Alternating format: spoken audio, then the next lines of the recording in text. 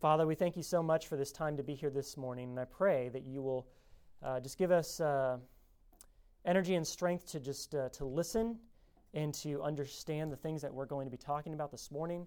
Father, I'm so excited to actually jump into the first commandment of the Ten Commandments, and Lord, I just pray that you just give us great insight into what we need to learn about this very, very important and fundamental commandment. So bless our time this morning.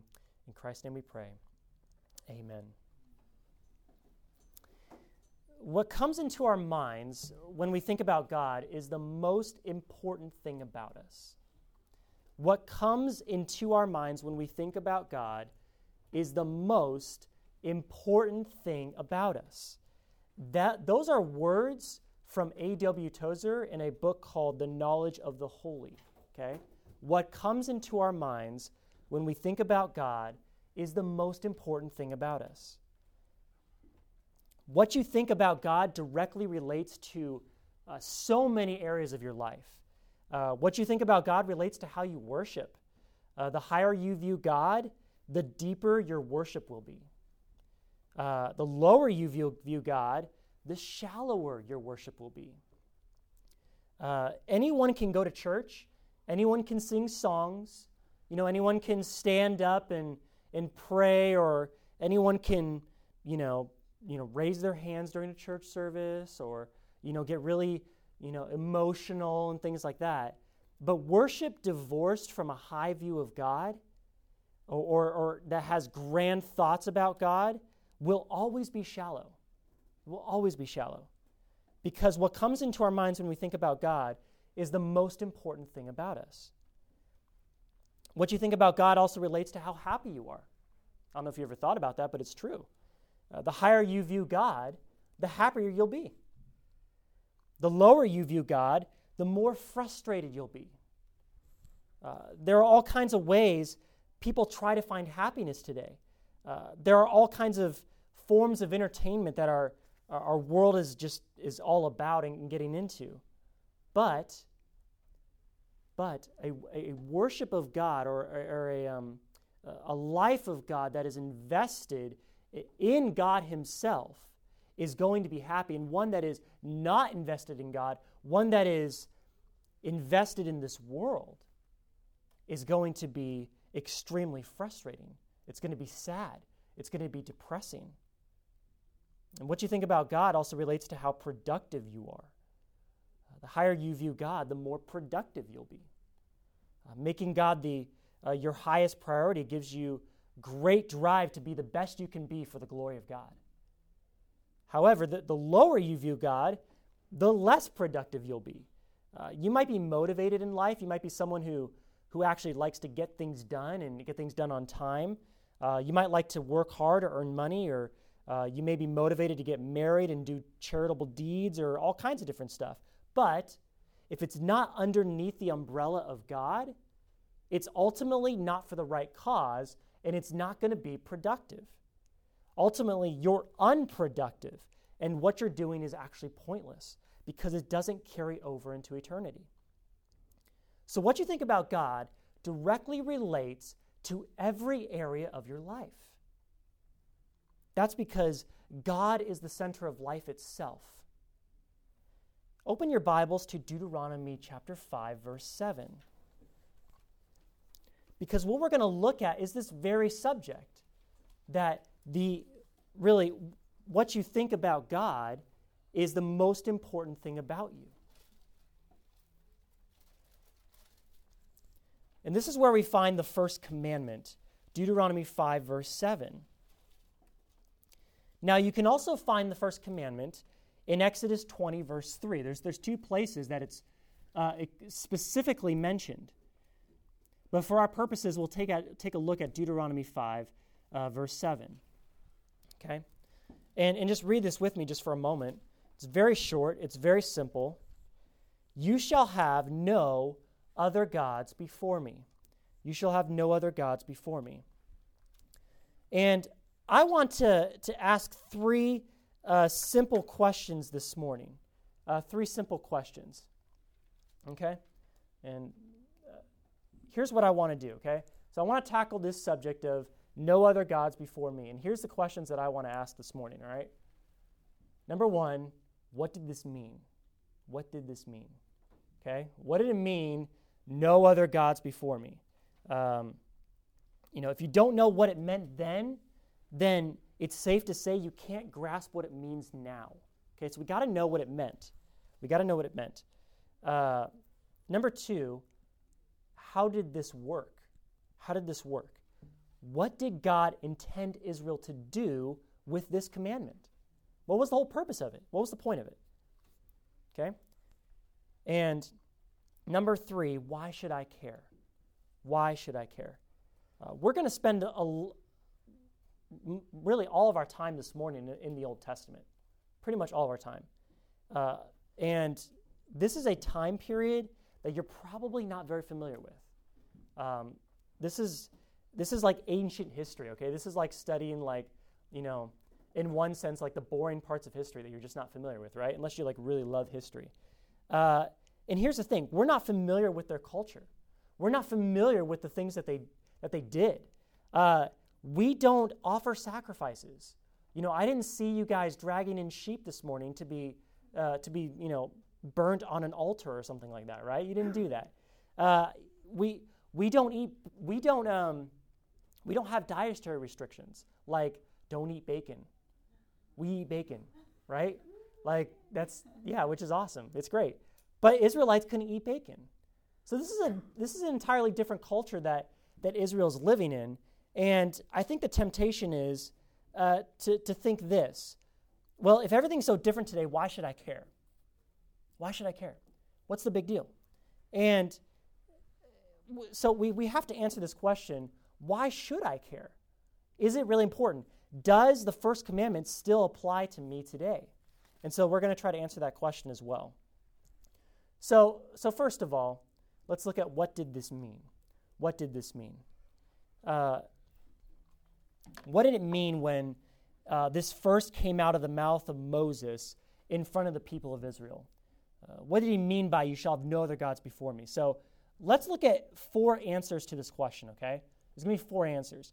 And each answer is going to build on the one before it. So it's going to be kind of a nice progression.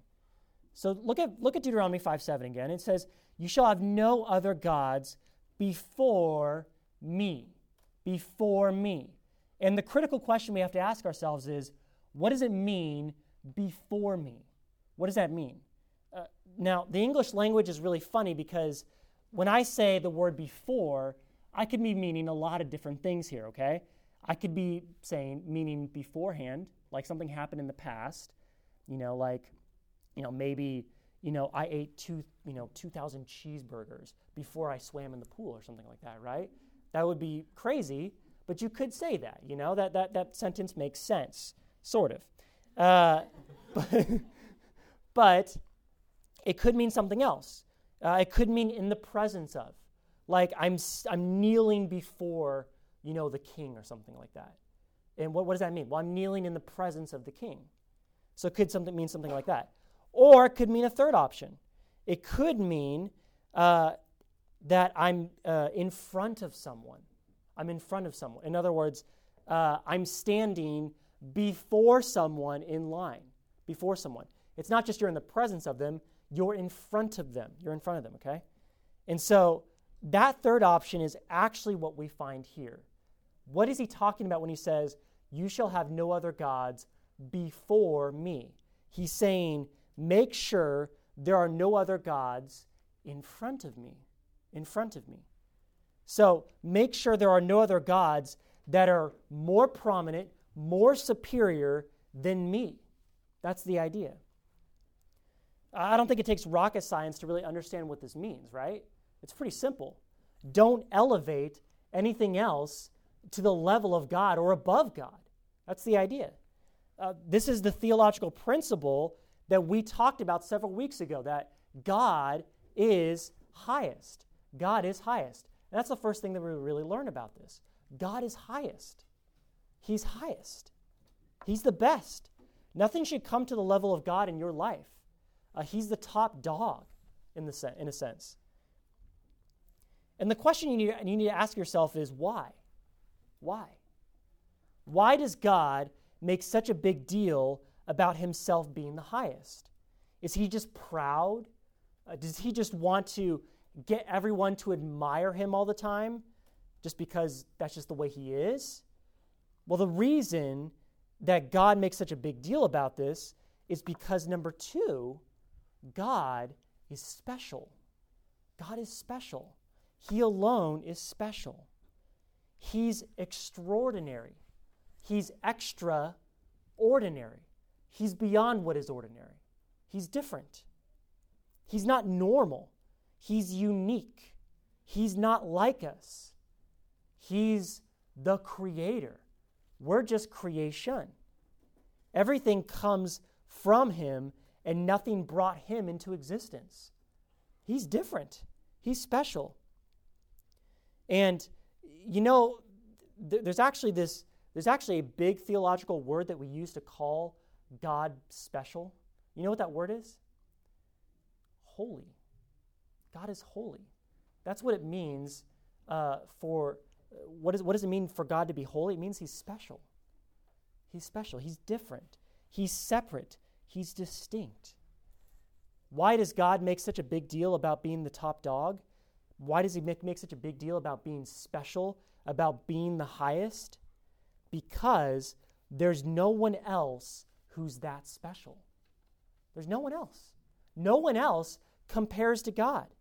I mean, can you actually think of any real person who is as special as God?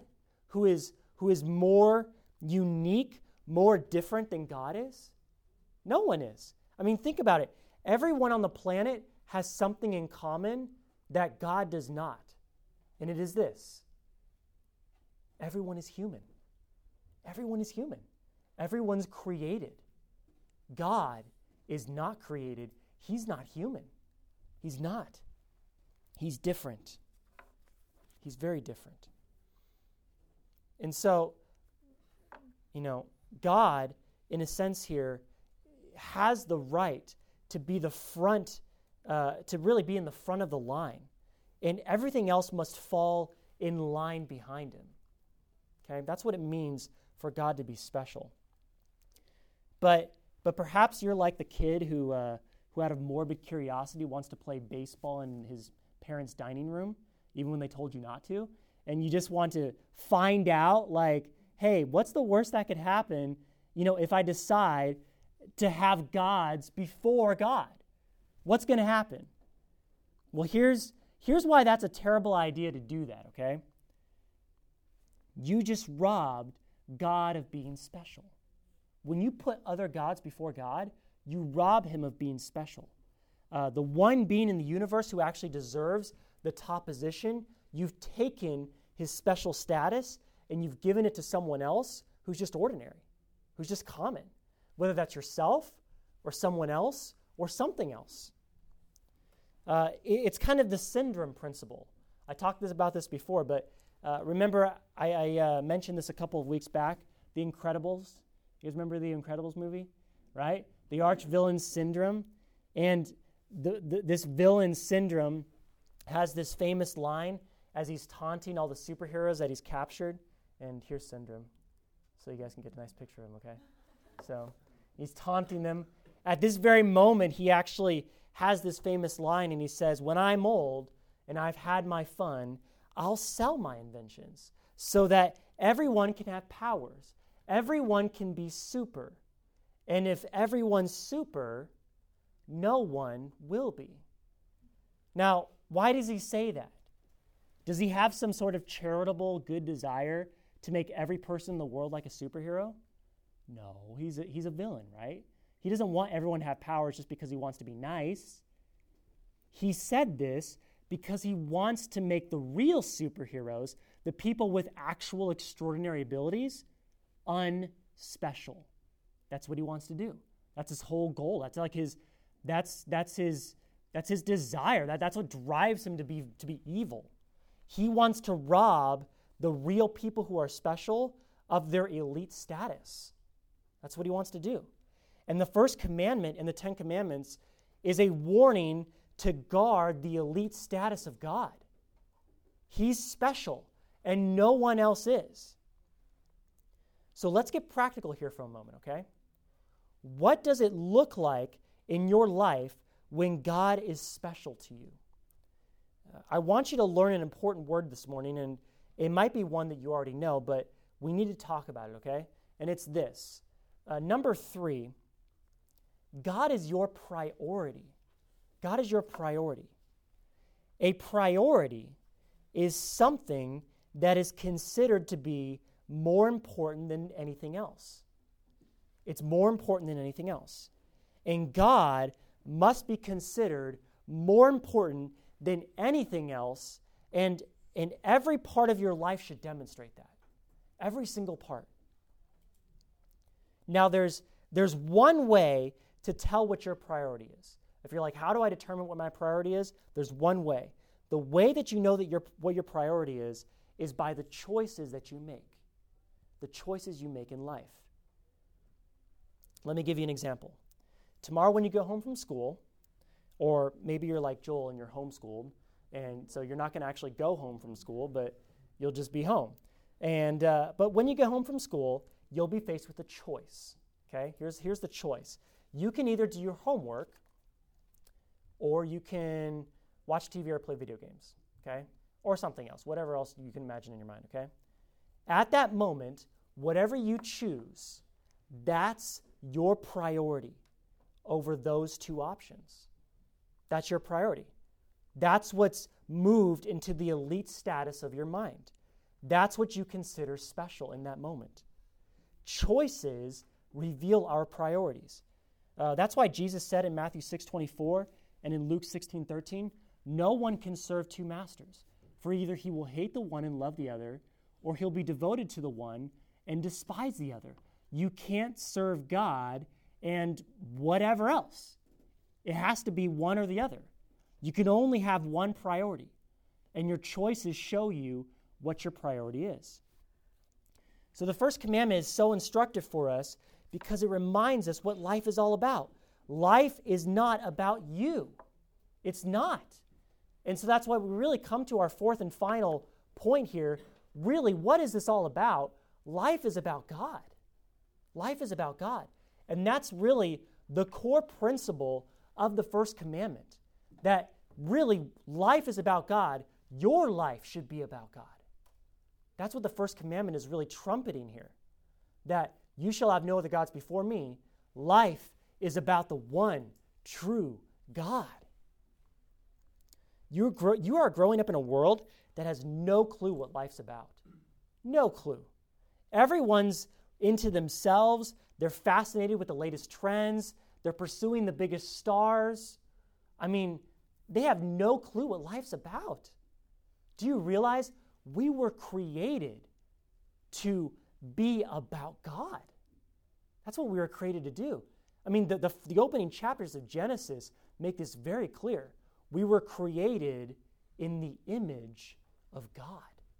What does that mean? That means when people, anyone looks at us and watches our lives, we're supposed to reflect who? God. I mean, when you look at an image or a photograph, what do you see? It's just a picture of the real thing, right? It's just a picture of the real thing. And so the point is, it's not that the picture itself has value. It's that the thing that there's a picture of has value, right? You know, if you're like taking a selfie, and stuff like that, what's worth more, you or the picture? You are probably worth more, right? If you had a choice between which one's going to die, the picture or you, which one are you going to choose, right? Me. Right. Well, yeah. So selfie maybe is not a good example, but anyways. But what's the point here? The image of God. The image of God is supposed to point not to ourselves, but to God. That's the idea. We were created for God. Life is about God. And so this is a big deal. And it's not just a big deal in the Ten Commandments. This is a big deal in the entire book of Deuteronomy. The theme of no other gods is woven throughout the fabric of the entire book. I mean, just listen to a handful of examples here. Deuteronomy 6:14, you shall not follow other gods, any of the gods of the peoples. Deuteronomy 8:19. It shall come about, if you ever forget the Lord your God and go after other gods and serve them and worship them, I testify against you today that you shall surely perish. This is serious. Deuteronomy 18:20. The prophet who speaks in the name of God, in the name of other gods, that prophet shall die. I could go on and on and on. There's so many. I've actually got several more written here, but 18 times in the book of Deuteronomy, it mentions, you shall have no other gods before me, in some way, shape, and form. The consequences for having other gods before the one true God are big.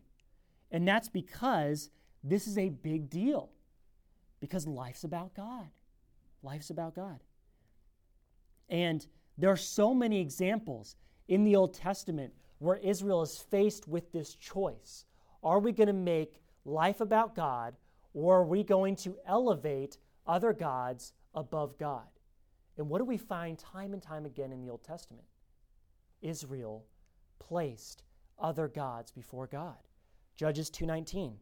But it came about when a judge died that Israel would turn back and act more corruptly than their fathers in following other gods to serve them and bow down to them. They did not abandon their practices or their stubborn ways. Even King Solomon, 1 Kings 11:4, when Solomon was old, his wives turned his heart away after other gods.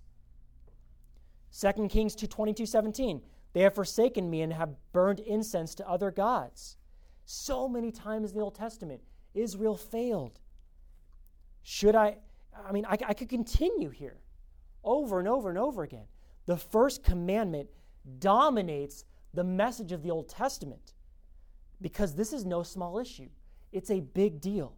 Life's about God. And so this is really instructive for us. Our lives need to be about God. Every planet of your life should revolve around His Son. Okay? But how does this work? How does this work? Or how did this work? God is special and life's about Him, but how were God's people supposed to live out this truth? Well, last week we reviewed the 3 purposes of the 10 Commandments, okay? We really made a big deal about the 3 purposes. Do you remember what the 3 purposes are? Anyone remember? I know this is a little bit. This is harder than actually knowing what the 10 Commandments are, I think. But that's good. Yes. I know. I'm not excited. Yes. Shine as a beacon of hope. Yeah. Shine as a beacon of hope in a fallen world.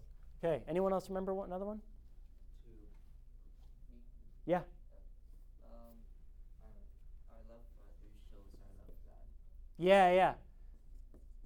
Show your love for God by your love for others. Very good. What's the first one? Yeah. Broadcast who God is and what He's all about. I'll just say who God is for now. Yeah, very good. Those are our 3 purposes. The 10 Commandments are meant to broadcast who God is and what He's all about. They're meant to show your love for God by your love for others. And they're meant to shine as a beacon of hope in a fallen world. And again, I tried to help you put them all together last week and showed you this is your mission to broadcast who God is and what He's all about. This is the method, the way you go about it, to show your love for God by your love for others. And this is your motivation. This is why you do what you do, because you want to shine as a beacon of hope in a fallen world, okay? And so those are the 3 purposes. And remember, I want to fuse these purposes into each commandment, because every commandment accomplishes these purposes, all 3 of them. And so we have to find out, how do they accomplish those purposes? This is how the 10 Commandments work. This is how the first commandment works. So, number 1, we learn this. The first commandment was meant to broadcast what? That God is highest. That God is highest. And we just kind of talked about this already, so I don't need to beat a dead horse here, I don't think. Okay? But it was meant to broadcast that God is highest. He's different. He is the best. This was Israel's mission with the first commandment. He's your priority, Israel, because ultimately life's about him. So Israel was created to show God off. That was their whole point. Okay? Kind of like, I when in the series Unstained a couple months back, I showed the video of the Ohio State marching band that was, doing all these really cool, like, formations, and, like, they formed, like, a T-Rex, like, eating somebody and stuff like that, and, like, pirate ships, like, destroying each other and everything. What were they doing? They were showing off different blockbuster movies like Pirates of the Caribbean, Jurassic Park, Harry Potter, Superman, or Man of Steel, I think it was. And so the whole idea of that is they're showing off these movies. It's not about them. It's not about, like, how cool they are, even though it's cool. It's, hey, these movies are huge. They're big. We want to honor them and respect them and kind of show them off. Well, that's Israel's job. Their job is to show that God is highest. He's the best. This is what he's all about. And so you also were created to show God off. That's your whole point. That's your mission.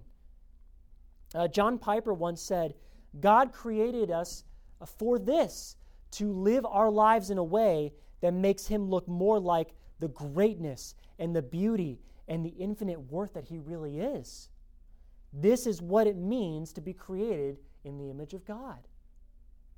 That was Israel's mission, and that's our mission as well. But how do we accomplish that? Are there tangible ways that we can demonstrate that God is highest? Absolutely. Absolutely. And so what we find is that, number 2, the first commandment was meant to show that you value God's authority by valuing human authority. By valuing human authority. Don't forget this. You get to show your love for God by your love for others. You can't separate your love for God from your love for others. They go hand in hand. They go together. And the way you best show that you care about God's special status, his supremacy, his greatness, his authority over your life, is by caring about the human authority in this world that God has given you. And we know this because we've looked at the fact that the Ten Commandments, the Ten Commandments, here, I'll just kind of put a line here so you can see this, are divided in 2 parts, right? Your relationship with God is the first 4. Your relationship with others is the last 6. And so what we find is that there's 2 parts to this, but they aren't just distinct from each other. They actually go together in certain ways. And so what we find is that these 2 commandments go together with the 5th commandment. The first and second actually match up with the 5th. Your relationship with God, the way you view God's authority, that you shall have no other gods before him, and that you shall not make an idol out of him, relates to the fact that you should honor your parents. And we talked about this in the sense that the reason why they go together is because they all have to do with authority. God's authority, human authority. See how that works? And so the idea here is this, that when you respect human authority, you are showing that you respect God's authority. You respect God's authority. And so this is really, really important here. So Christians today use the exact same method. They use the exact same method. It's no different than the way Israel was supposed to do it. We convey our respect for God and his authority by obeying other authorities in our lives. When we submit to teachers, when we listen to our parents, when we do what our bosses tell us to do, when we follow our church elders and pastors, we indicate that we truly believe that God is special and that life is really about him. We show that we respect that. But what motivates us to do this? Very simply, it's this, that the first commandment was meant to shine the hope of an all-powerful God on a helpless world. It was meant to shine as the hope of an all-powerful God on a helpless world. And here's what I mean by that. The first commandment is more than just a commandment. It's more than just a rule to follow. It's more than just pointing even to the person of God. It's a pointer toward what he will do. It's actually drawing people's attention to the fact that God has a plan to do something, to change the way this world is running. Right now, we are underneath what is called the curse. The curse, right? There's a curse on this world. And the curse is, you're like, what's the curse? The curse is very simply just all the problems that you experience in life. Like when you stub your toe, it hurts, right? It's painful. That's the curse, okay? If you ever have an appendicitis attack, which is miserable, I haven't had it, but it looks miserable. That's the curse, right? That's horrible, but that's true. Death is a part of the curse. That is built into that's really the culmination of the curse itself, that everyone is supposed to die because everyone has sinned. That's the curse. Everyone's underneath the curse. And so all 10 commandments, including this first one, is designed to show that God has a plan to change that. He's going to change that. Now, it doesn't tell us how, but it does tell us that God is going to change that. And so, what specifically the first commandment is beginning to indicate about this plan of God is that He is an all-powerful God because He's different, He's special, and there's no one else who can challenge Him. When it says, "You shall have no other gods before me," God's basically saying, I have no other challenger. There's no one who can stand toe-to-toe with me. There's no one who can actually pit me against some other deity, some other god. It doesn't exist. I am so far different, so far greater than everyone in the universe that I am uniquely special and I'm uniquely all-powerful. And so, what's the point here? He says, I am sovereign. I am sovereign. God is sovereign. That's just a big word for saying God's in control. God's in control of everything. If God has no challenger, if God has no one to compete against Him, that means He actually has control over everything. Everything. There's no Hercules or Zeus to challenge God. It doesn't exist. And that is the most encouraging thing you can ever hear. It really is. Because if God has a challenger, if God is someone that can actually stand against Him, then we have a problem. Because then what happens is God loses His ultimate control over everything. And if God loses the control over everything, this plan of salvation is not going to happen. God's going to spend all of His energy, all of His time fighting other gods when He should be saving the world that is lost underneath the curse. The fact that God's in control means that God is, in fact, going to save, and there's nothing that's going to stop it. Nothing's going to stop it. He is an all-powerful God that is going to save a helpless world. And so, that is the motivation that we have to live out the first commandment. God is so powerful. We want to champion the fact that God is great and there's no one greater, because this God has promised to send us His Son, Jesus Christ. And guess what? We, on this side of Jesus, have seen Him come. We know that God was faithful, that God was all-powerful to send His Son into this world, to die on the cross, and to rise again, and to give us eternal life. That is true. We see God's power all throughout history. That's amazing. We have the benefit of looking at that. And therefore, we have confidence that God will finish the job once and for all. And every wrong will be made right. And that's why we choose to never have any other gods before our one and true only God. So the mission is to broadcast that God is highest. The method is to show you value God's authority by valuing human authority. And the motivation is that we want to shine the hope of an all-powerful God on a helpless world. Okay? But why should I care? Why should I care? We just went through so much here, okay? There's only so, like I said here, it's going to take 2 sermons per commandment, okay? So we're going to cover this a little bit more next time in the New Testament.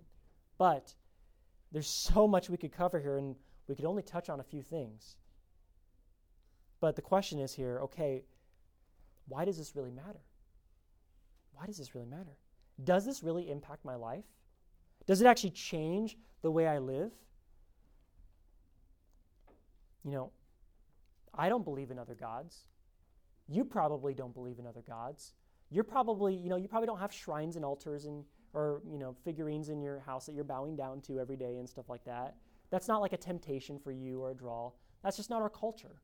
Even unbelievers in our culture don't worship other gods. Our American culture is either worshiping one kind of God, whether it be God himself, the real God, or Allah in Islam, or some kind of distortion of God, like in Mormonism or something like that, or they're just atheistic, and or they're agnostic. They don't know if there's a God, or they don't believe there's a God.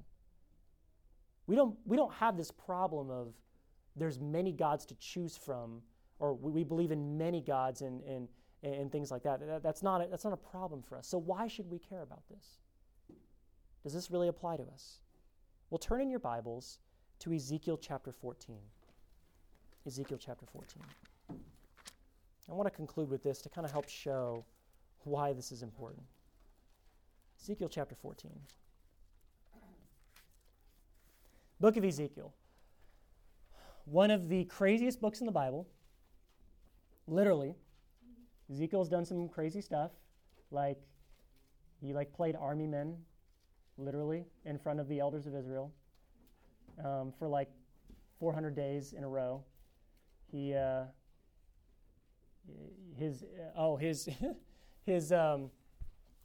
God told him not to mourn when he killed his wife. That's crazy, but he did. That's what he did. There's a lot of crazy things that happened to Ezekiel, and he actually flew, sort of, and it's like the only man in the Bible to fly except for Jesus or whatever. But anyways, look at this. This is interesting. Chapter 14, verse 1. Because what this is describing, the book of Ezekiel is really trying to hone in on the fact that Israel hasn't just committed sin against God. There's something deeper inside that has caused them to sin. And it says this, that the men from the elders of Israel came to me, and they sat before me. And the word of the Lord came to me, saying, Son of man, these men have erected idols in their hearts. Idols in their hearts. Where are the idols? Where are they? In their hearts. Not outside. They haven't put them up, in their houses or in their temples. What does it say? They put them up inside their hearts. Inside their hearts. That's weird. How can you actually open up your heart and put an idol in there? Doesn't make any sense. What's he talking about there? He's talking about the fact that idolatry, at its very core, what you worship starts in your inner person. It starts in here. It starts in your desires. What you long for, what you crave. That's idolatry. You can actually worship something without actually building or creating an idol. And what we learn from this is that everyone worships something. Everyone worships something. That's what we learn from this. Everyone worships something.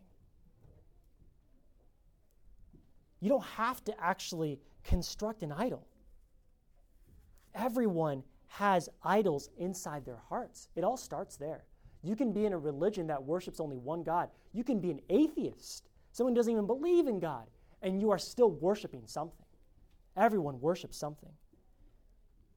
And if you're wondering, well, how do I know that I'm worshiping something, what does it mean to worship? Well, think about it. You study it. Whatever it is, you study it. You are constantly looking at it. You're examining it. You're fascinated by it. You're dedicated to it. You don't give up easily on it. You're persistent with it. You sacrifice for it. You give your time, your money, your energy. You witness about it. You talk about it to your friends or to your parents or even to people you don't even know. You sing about it. Maybe for the girls more than the guys. I don't know. Like, guys, do we sing about stuff? Maybe, sort of. You're excited about it. You're thrilled whenever you get to be around it or you're involved in it, you're a part of it. You make it your identity. It becomes who you are, what you're about. Everyone worships. Everyone worships. That's not the question is not, do you worship? The question is, what do you worship? What have you erected inside your heart? What have you risen up to be your God? What is your life about? What is your life about? So what does it mean that you shall have no other gods before me? It means that God is highest. It means he's unique and special, and he should be your priority. Life is about him. It's not about us. And how does you shall have no other gods before me work? It broadcasts that God is highest. It shows that you value God's authority when you value human authority.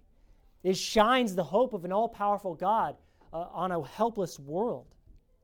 And why should you care about that you shall have no other gods before me? Because you worship some God. And the question is, what is that God? What is that God?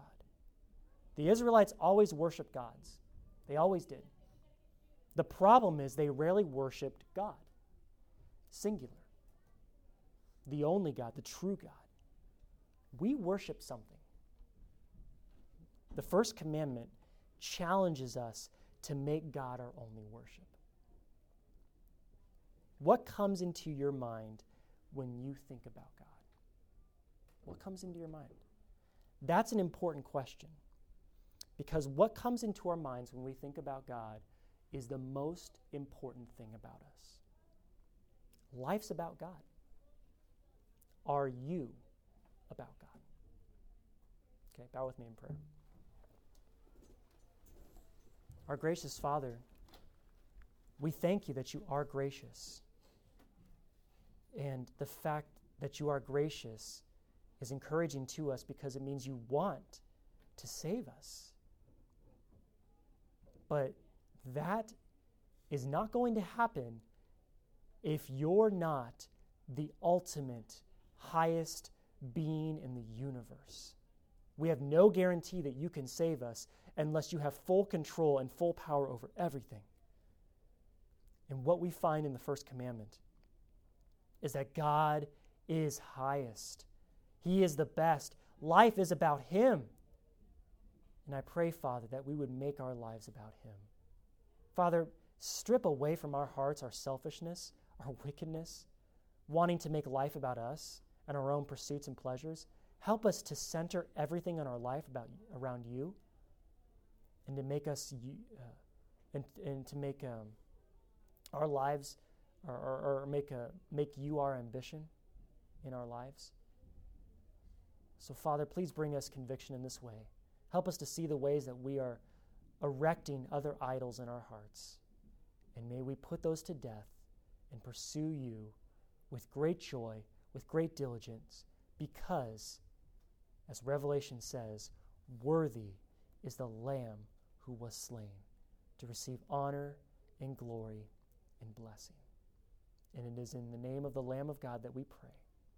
Amen.